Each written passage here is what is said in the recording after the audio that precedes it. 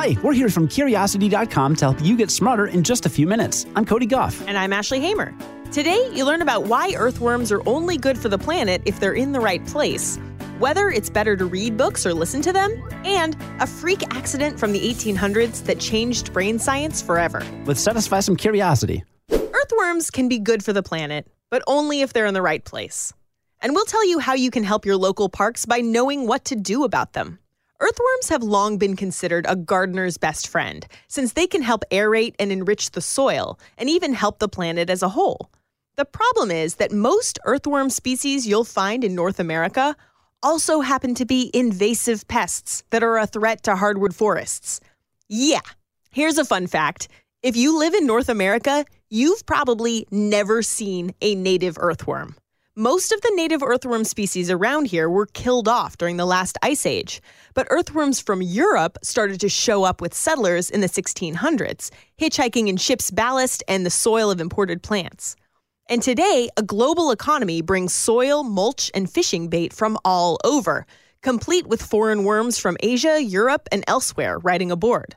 Meanwhile, for nearly 10 millennia, the forests of North America evolved to get along without earthworms. Trees and smaller plants rely on the thick layer of dead and partially decomposed leaves that blankets the forest floor to help them grow and protect their roots. That's kind of a problem, since earthworms happen to love chomping through leaves. That's why a lot of forests that used to have a thick organic carpet now have bald spots, which leads to decimated herb species and hardly any tree seedlings taking root. Researchers say earthworms also lead to a decline in populations of salamanders, songbirds, and orchids, to name a few, and they're also linked to the growth of invasive plant species. Not all earthworms are bad. According to Scientific American, only about 16 of the European and Asian species are responsible for a lot of the damage.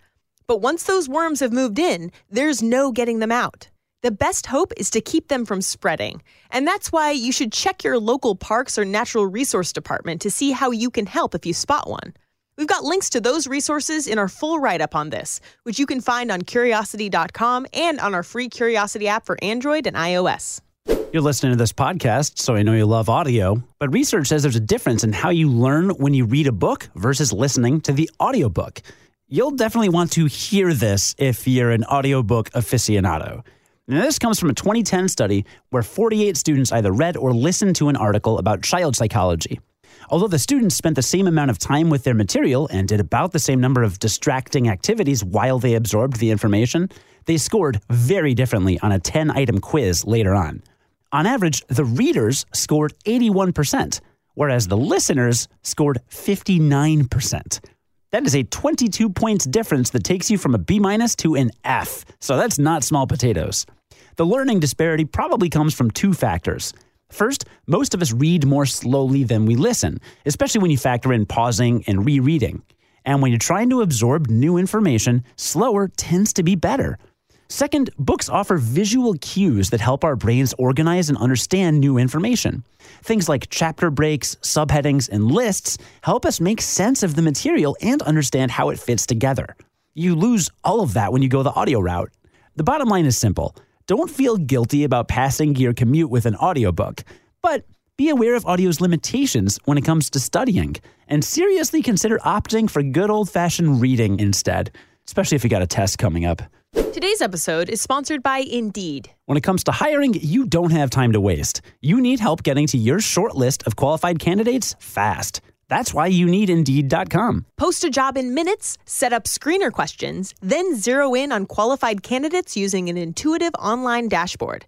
And when you need to hire fast, accelerate your results with sponsored jobs. New users can try for free at Indeed.com/podcast. That's Indeed.com/podcast. Terms, conditions, and quality standards apply. We talk about a lot of brain research on this podcast, so today we wanted to take a step back and tell you about an event that made a lot of that research possible. And brief warning, this gets a little graphic. Yeah, I mean, the story is about a guy that sustained a brain injury. Those are never really pretty. Yeah. So if you have a super weak stomach, then get away, but we're not going to get graphic with this. In the 1800s, scientists were just starting to get a rough understanding of our brain's actual purpose. That changed violently on a fateful day in 1848, when an iron rod rocketed through the brain of a young rail foreman named Phineas Gage. On September 13, 1848, Gage was using explosives to clear rocks for the construction of a new rail line in Cavendish, Vermont. The work was simple, if a little dangerous. He'd drill a hole, fill it with explosive powder, pack it in with a tamping iron, then pour sand on top. But at one point, he tapped the iron in the hole, then turned to look at his men as he tapped it again. The tamping iron hit rock, which created a spark that detonated the explosive. That sent the 3.5-foot-long, 13-pound bar into the air and directly into Gage's head. He survived, and it's possible he never even lost consciousness. This was not his best day, but he actually walked to the nearest doctor on his own 2 feet. And he even showed off some wit when he told the doctor, quote, "Here's business enough for you," unquote. And it was Gage's personality that landed him in the records of science history.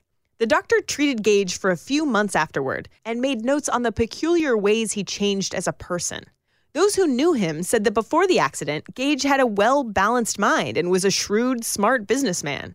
But later, he was fitful, irreverent, and used a lot of profanity, which was never the case before.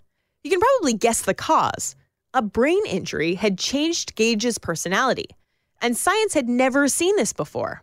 Since then, neuroscientists have visited and revisited that fateful day in 1848 to analyze Gage's injury with newer and newer technology. As for Gage's life, he got along just fine for 12 more years after the accident. He even recovered from most of his personality changes. Ultimately, a seizure probably related to the injury took his life.